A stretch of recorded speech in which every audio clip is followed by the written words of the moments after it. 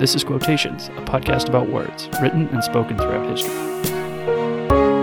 If you can fill the unforgiving minute with 60 seconds worth of distance run, we shall fight in the hills. We shall never surrender.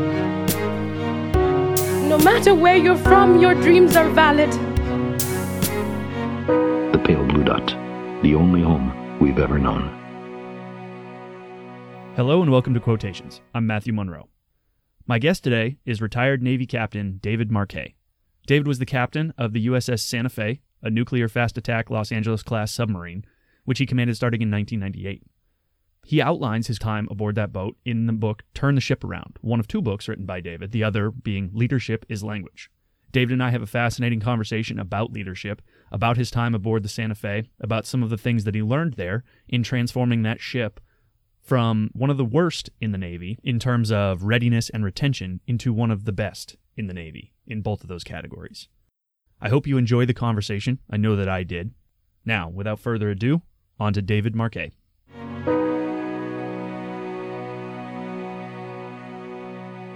All right, so today on the podcast, I have with me David Marquet.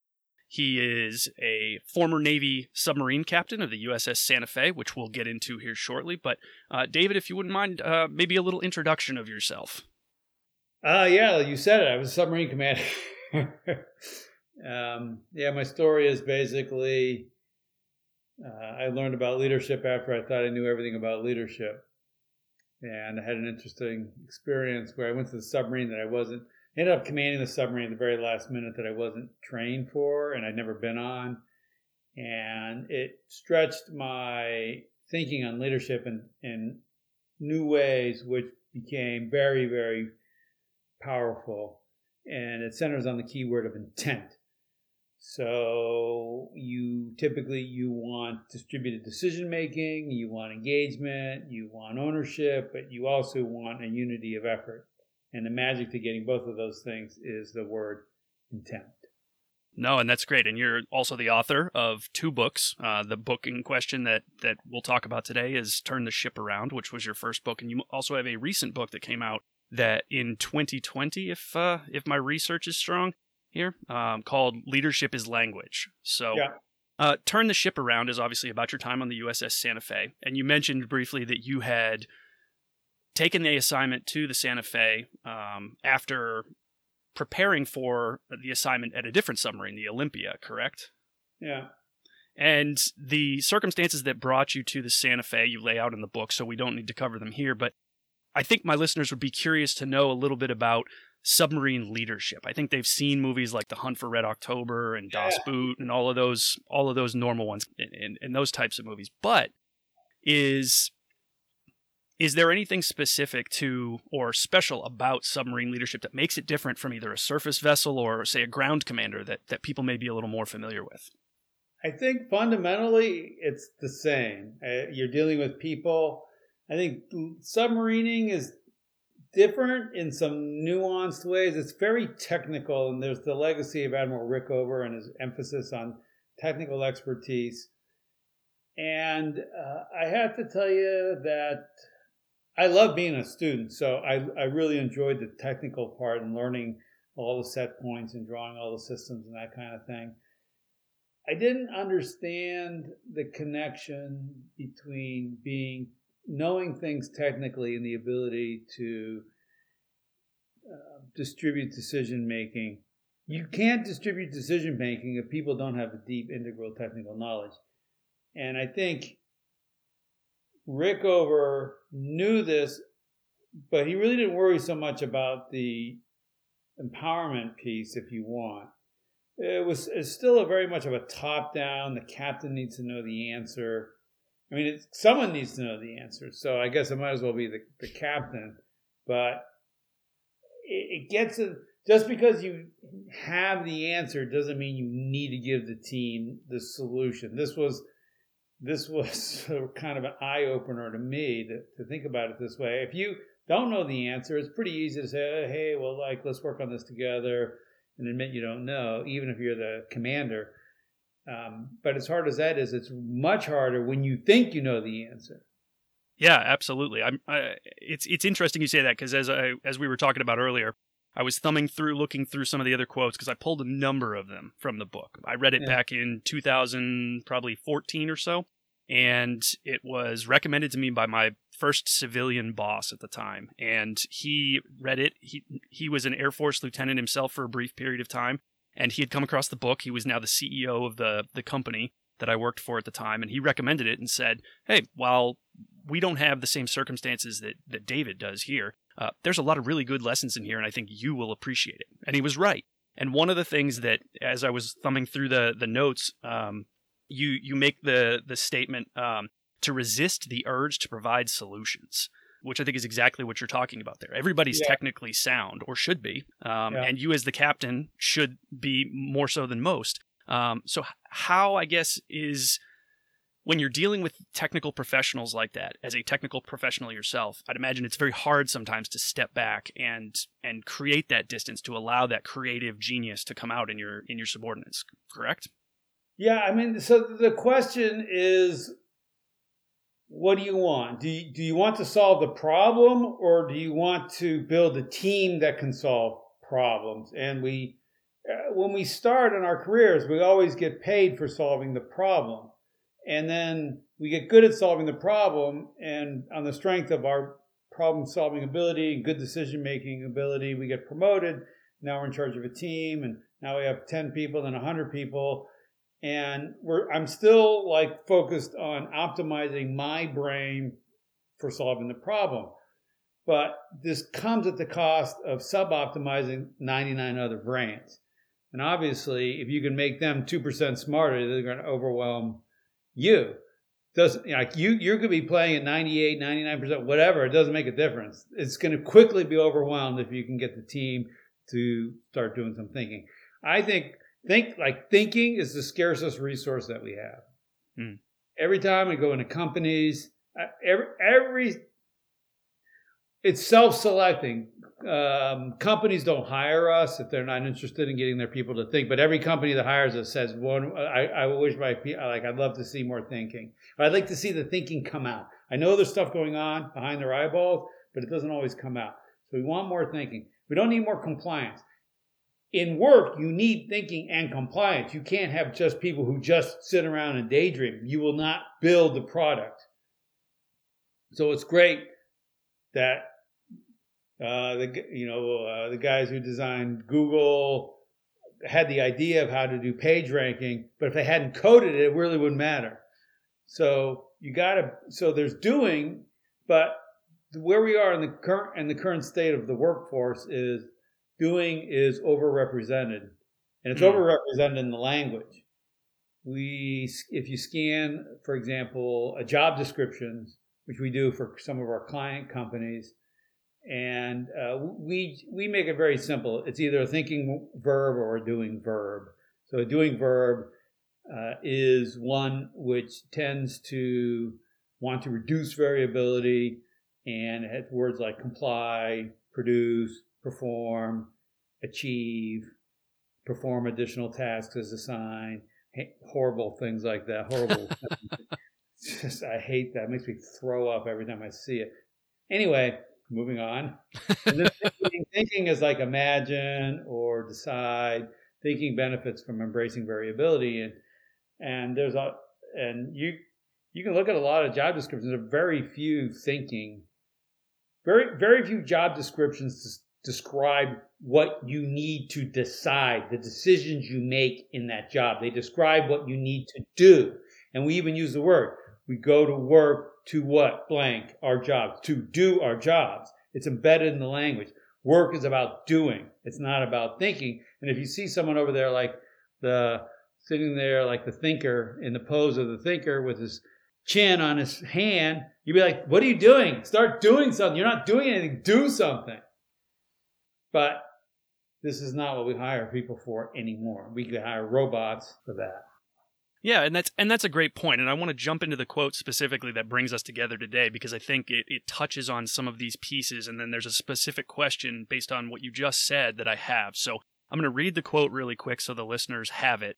And also probably to refresh your memory. I'm sure writing hundreds of pages, some things occasionally escape the old memory banks. Everything is etched in pain in my mind. I'm sure it is.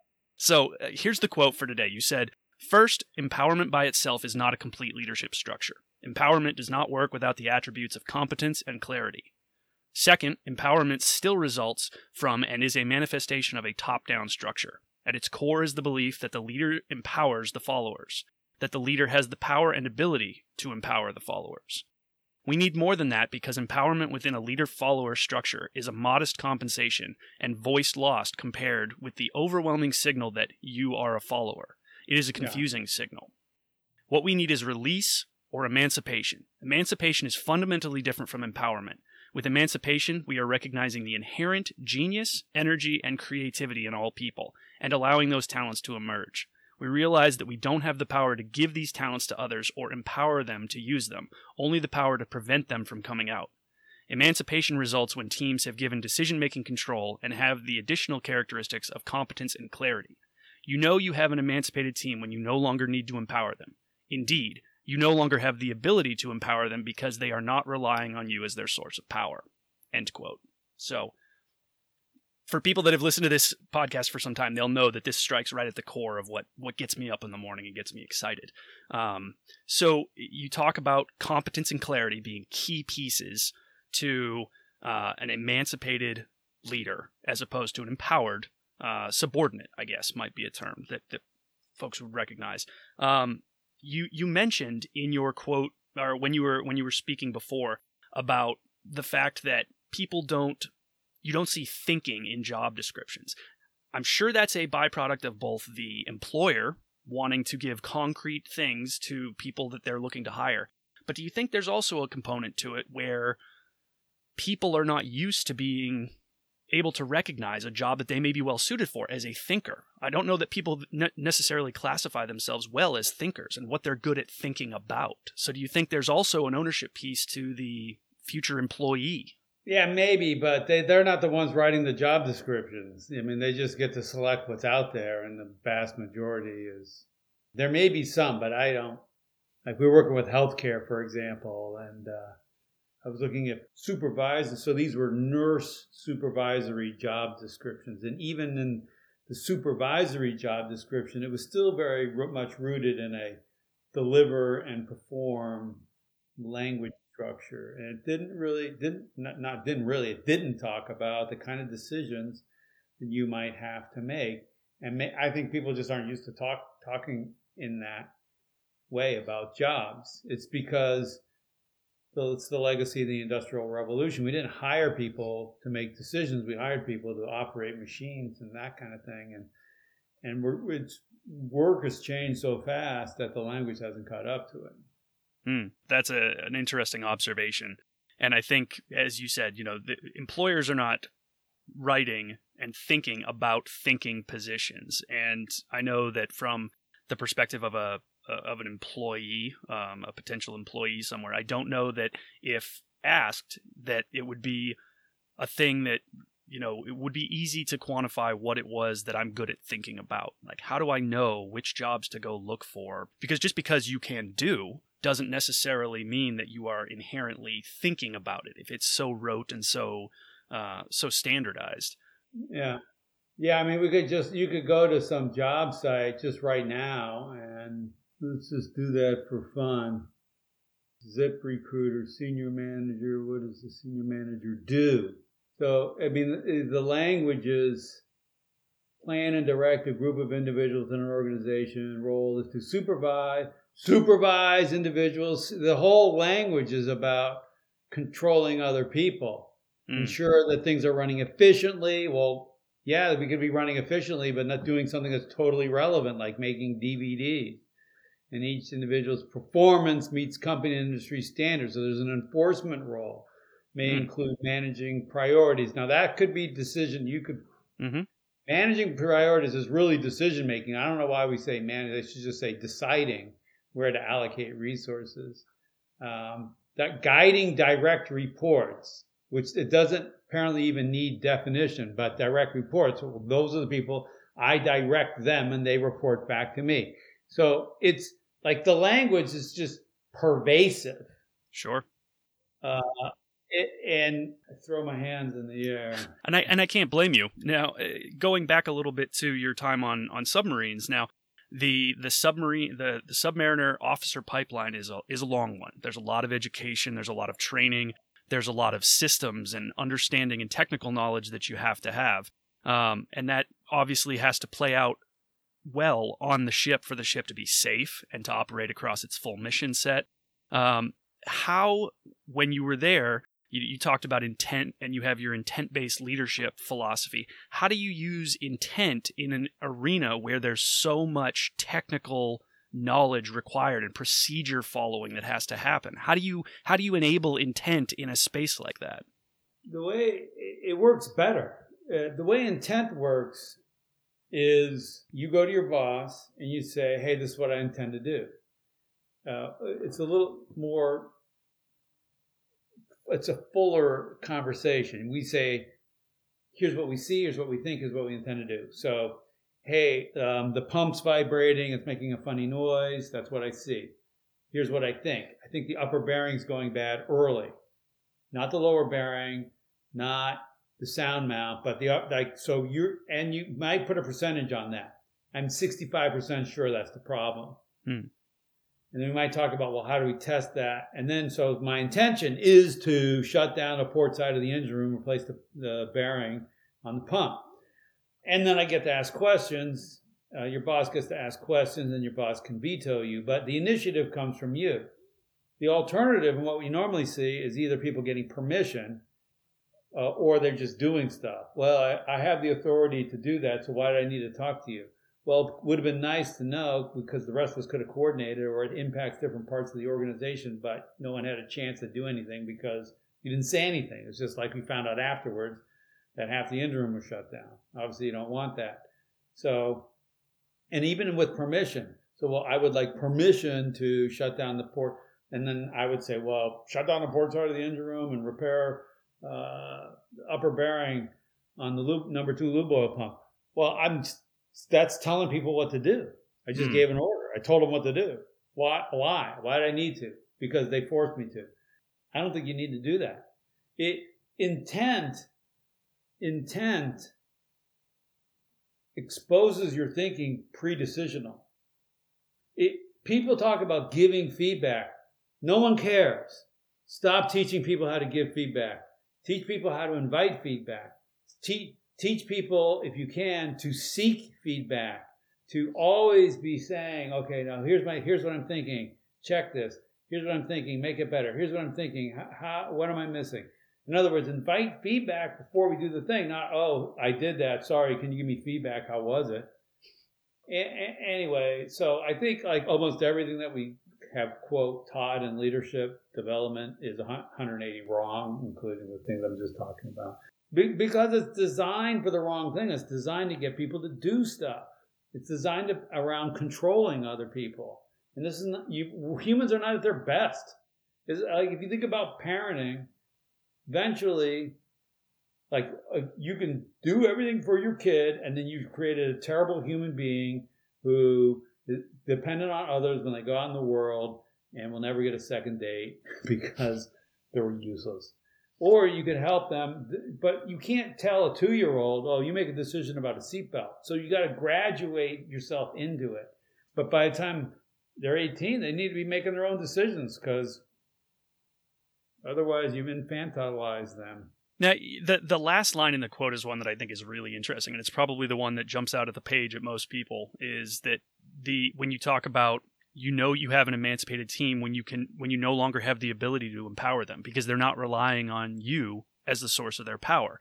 Now, from a leader's perspective, or perhaps manager would be the better term here, the idea of a loss of power, even a well-intentioned leader to give up power, to yield like that, can kind of ruffle feathers, maybe raise the hackles, and kind of lead someone to believe that, well, if I'm not here to empower people, if I'm not here to do that, why am I here? Am I putting myself out of a job, or am I making myself irrelevant to the functioning of the organization by giving up this power? Yeah. Leadership is a journey toward irrelevance. If you haven't figured that out, then you're just clinging to scraps of attention and wanting people to stand by your door and say, "Oh, Matt, can you please solve my problem for me and change my diaper while you're at it?" Look, yeah, that's what leadership is. That's why most people are. Leadership is unnatural. No one's born a leader. Some people are born less not a leader than others. But the fundamental practices of leadership are inherently unnatural. Mm-hmm. You're giving up power. You're shining the flashlight away from you. You're flattening hierarchy. You're raising people around you closer to you in the hierarchy if you can, rather than trying to have a bigger office with deeper carpet and a closer parking spot and separate in an executive dining where you separate yourself from the rest of humanity. And you can make a lot of money doing that if you're right in the short term. But the organizations that have been around for a long time, like if you compare GE to, say, Costco, you'd be way better off if you had put your money in Costco, because GE was fluff, boom, Jack Welch, and then crashed because it was financial engineering and they started taking shortcuts on their products and everything was about being a Jack Welch clone, on and on and on. As soon as he picked his successor, everyone else who was thought they were in the running bolted out of the company. What does that tell you? And then they went and ruined other companies. So, including Boeing, by the way, but that's another story. In any event, leadership isn't about you being great. It's about putting whatever genius you have into the organization and into the people and letting them be great. Sure. And speaking of genius, in the quote you mentioned, recognizing the inherent genius, energy, and creativity in all people. When you talk about an organization, say a submarine with all of the various submariners from year 0 to year 20 or 30 of their careers, there's a lot of knowledge. There's a lot of inherent genius, energy, and creativity there. How do you, as the commander or the leader or the boss in that situation, manage the competing geniuses and energies and creativities of your people without stifling that or allowing the loudest voice to become the genius, the energy, the creativity for the group? Yeah, well, you got to make them play nice. You got to structure you. So here's the thing: if you need to think about decisions as a product. So if you're making refrigerators or electric cars or coding apps, whatever it is, we all start with that product and we have a good sense of what it costs and we keep track of the schedule and the cost and the quality of the product and what the team's doing and that kind of thing. But we don't think about the decisions behind it as a product. If you do, you start to say, well, what did that decision cost me? Which most organizations don't really know very well. And you're going to win if you can reduce costs of decision making, i.e. push it lower in the organization. That you'll win. Secondly, the genius of Deming, the Deming leadership revolution in quality was, the old way was to make cars, don't pay too much attention to the process, but put an inspector at the end who would then make sure you had quality cars. And okay, good, okay, defect, go back for repair. Good, defect, go back for repair. Well, apply the same thing to decision making. So what leaders like to do is we don't really control the decision making structure. So the decisions coming off of our decision making assembly line are randomly chaotic. But so then we sit at the end adjudicating good, bad. No, we're going to do it this way. And I feel good about it. I think that's my job. But it's much better to control the structure. So if you're in a meeting, for example, one of the principles is that we have is share of voice. You want to equalize share of voice. So if someone is, so first of all, you want to vote first, then discuss. Everyone runs meetings wrong if it's a decision meeting. They run in a way which allows the loudmouth to capture the meeting right at the beginning and anchor the group.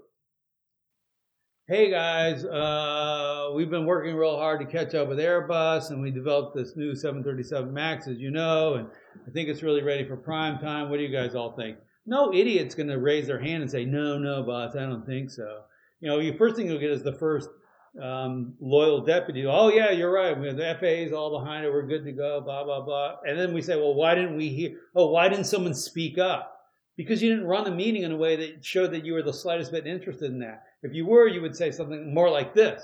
Hey, before we talk about this, I want everyone, we're going to vote. Yeah, but boss, no, quiet. How ready is this product for market? And then I get a whole bunch of people, but they're voting 95, 99. You can't vote 100 or 0, by the way. But I see a couple of ones. I'm like, oh, that's interesting. Let's investigate them. Let's shine light on them. Let's find out what they see that we don't see, what they know that we don't know. And then let's respect that. Now, I'm not saying that means you torpedo going to market all the time. But you want to know about that. What happens now is people convince themselves that they know what's going on, but they don't. Because they haven't run the meeting properly. So yeah, you need to, and when you structure meetings that way, you can then, you can remove the inspector, which is what happened with manufacturing. I don't need an inspector at the end of the line because the quality is baked into the production process. Well, if the quality of the decision making is baked into how the decision is made, then I remove my need.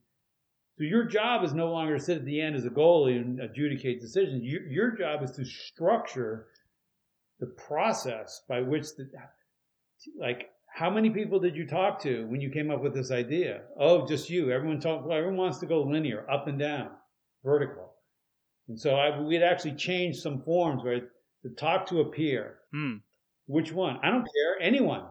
Just get one of your peers to sign a piece of paper that said, you talk to them about this decision. Yeah. I think that's great, and I think that that will tease out that genius and energy and creativity, a sense of ownership, as it were, in the crew or the team or the company. I think is a very powerful piece there. I really appreciate the words from the book, and one of the things that I think caps off what you said here is another small quote from the book, and you said, "If everyone thinks like you, you don't need them." Yeah, exactly. And I think that summarizes it very well. And I do want to be sensitive to your time. I have a rapid fire set of questions for you, some related. Yeah, let's go. We'll jump right into it. Short answers, but take as long as you like. First one. What's the most recent book you read or are reading? Oh my gosh, I got such a huge pile of books. I'm walking away from the mic here. I'm reading biographies now. My new book is on ego. So if anyone out there, anyone listening to the podcast knows a story about someone who seems to be able to control their ego, or even better yet, had a kind of a big temper and was figured out how to control it. So I'm reading Potter's biography of Admiral Nimitz, who won the war in the Pacific, I think, Sure. largely. And he was influenced early from his time at the Naval Academy. There was a scandal, essentially, where people were acting like children, and he would write to his wife. He would sort of vent about how messed up these different, because he had to get all these admirals and prima donnas, Fighting Bull Halsey and MacArthur. He needed to get them all to work together, but they all had these. But they also needed guys with a lot of drive to go out there and take it to the enemy. So it's that's the kind of thing I'm reading now. That's good, and I appreciate Admiral Nimitz for his 500 years of continued life that he granted the Marine Corps as well, as a practitioner myself. So that was a nice thing of him to do. Yeah. All right, let's see. Number 2. If you could have dinner with any person, alive or dead, who would it be? Yeah, I don't know. Probably someone really creative. Maybe Bezos. No, I think that would yield a very interesting dinner conversation. It would be interesting to see a Navy captain and an author sit side by side with a tech mogul and have a conversation. So I will happily serve the roast beef at that dinner if you make that happen. The Zelensky, the president of Ukraine. Yep. That guy would be good. And speak a little Russian, so we could almost communicate. Well, he speaks pretty good English. I mean, obviously, anyone like Aristotle or Socrates, those guys would be really amazing to sit down and talk with. Third question. If you could be present at any event in history as an observer, what would it be? I'd like to be present at where the decision to do something was made. Maybe the decision to drop the atom bomb.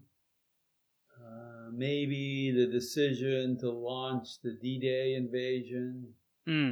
Maybe I'm also interested about maybe the sack of Rome. Where I'm interested in, like, how did these Germanic tribes basically become civilization as we, what was going on in the Dark Ages? It's just, the whole thing is kind of fuzzy to me. So maybe some of the battles of the defense of Vienna against the Turks in like 13 or 1200, whatever that was. Sure. Maybe Columbus, as he's setting off to discover India.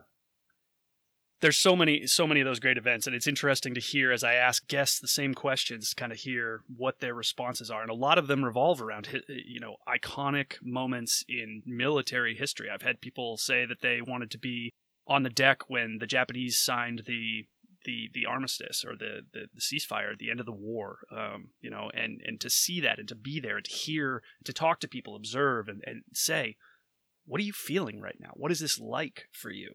Because I don't think we have something quite like that today. So very, very interesting answer. Yeah, I'd rather be at the beginning. I'd rather be where the decisions were made. I mean, at that point, the war was over, and we were just signing a piece of paper. I mean, yeah, it was an iconic event. That would have been great to be at. But I would rather... Why did Hitler declare war on the United States? To me, that makes no sense. He didn't need to. And I don't know if I really wanted to be in a meeting with him or to observe that. But what was the thought process there? Well, we can manipulate the question however we want. No one has to know you're there. You can be invisible. Yeah. It's my podcast. I make the rules. Okay. So, all right, next one. Excluding your own books. This is the caveat to this question. What book, article, paper, movie, or TV show would you recommend to someone to change their life? Well, 7 Habits of Highly Effective People by Covey is great. Mindset by Carol Dweck, where she talks where you have the growth versus the fixed mindset, is great. Basically, anything by Adam Grant, I really enjoy all of his stuff. Matthew Syed, who's a UK writer, has got really fun, interesting books where you turn the page and like, oh yeah, that's good. So just read stuff and give yourself permission if it doesn't grab you, including my books, put it aside and start the next one. I always thought if I turn to page 1, I got to get to 285. But life's too short for that. That's right. No, that's fantastic advice. We talk a lot about reading and growth and all of those things, but I had to break myself of the same habit. Once you start something, you have to finish it. It's not the case, especially if it's not speaking to you. It may later, but you may be better off to put it down and pick something else up. Sorry, I got one other. I had a great opportunity. I met Dee Kafari, who was the first woman to sail around the world against the prevailing winds by herself, solo. So she spent 6 months by herself on a ship, sailing, pounding into the waves, fixing stuff herself. And her book's called Against the Flow. And it's a great story. And you kind of think, well, the person by themselves, how much teamwork is there? But there is a lot, because she's got to communicate with what's going on and the setup beforehand. And she's just a really interesting person. Yeah, I'll have to take a look for that. I always love a good book recommendation, so I think I'll add that to the list. And if you like sailing, you have to put this on your list. No, that's great. 2 quick ones left. Something you used to think one way about and have since changed your mind entirely. Well, the whole leadership thing, which I kind of, the job of leaders to make decisions, and I think that's wrong. The job of a leader is to build a team that can make decisions. I guess you kind of mellow with age or something. I'm not sure. I was pretty, like, if you talk to me about a universal basic income when I was in my 20s, I would say, that's the biggest bunch of hogwash. People won't be motivated. They'll just suck off the teat of the government, and, it'll just be the downfall. The next thing will be the barbarians will be overrunning Rome. But when I look about my own experience in life, I was able to write the book because I had my government retirement. And it was because I didn't have to make any money for 2 years that I was able to take the time and write a book, which fundamentally changed my life and the lives of many other people for the better. So, and I kind of realized that afterwards. Well, my wife and I would talk about it because she's got good Scots blood. So you say, hey, we're going to live on my retirement. How does that sound to you? So, fine, I can make that happen. So tighten the screws.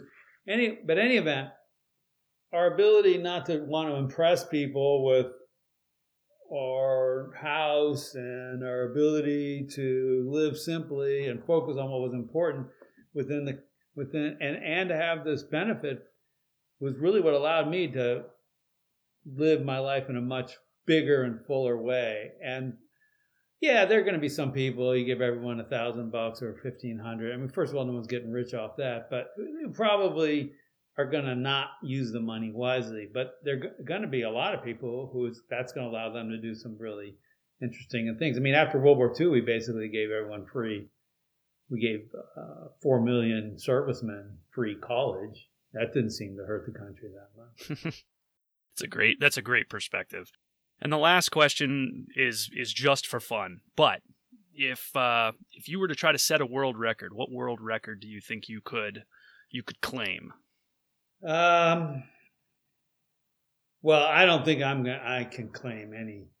I'm not exceptional enough as an athlete to claim much, but I love stuff in nature. So trail running, these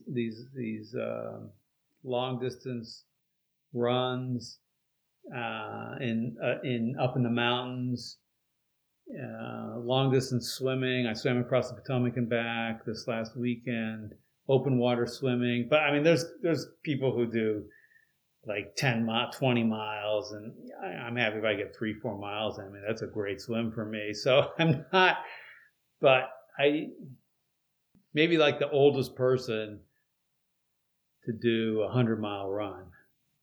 Hey, there you go. Or the oldest swimmer to survive an impact with a log in the Potomac. In the Potomac, yeah, that's right.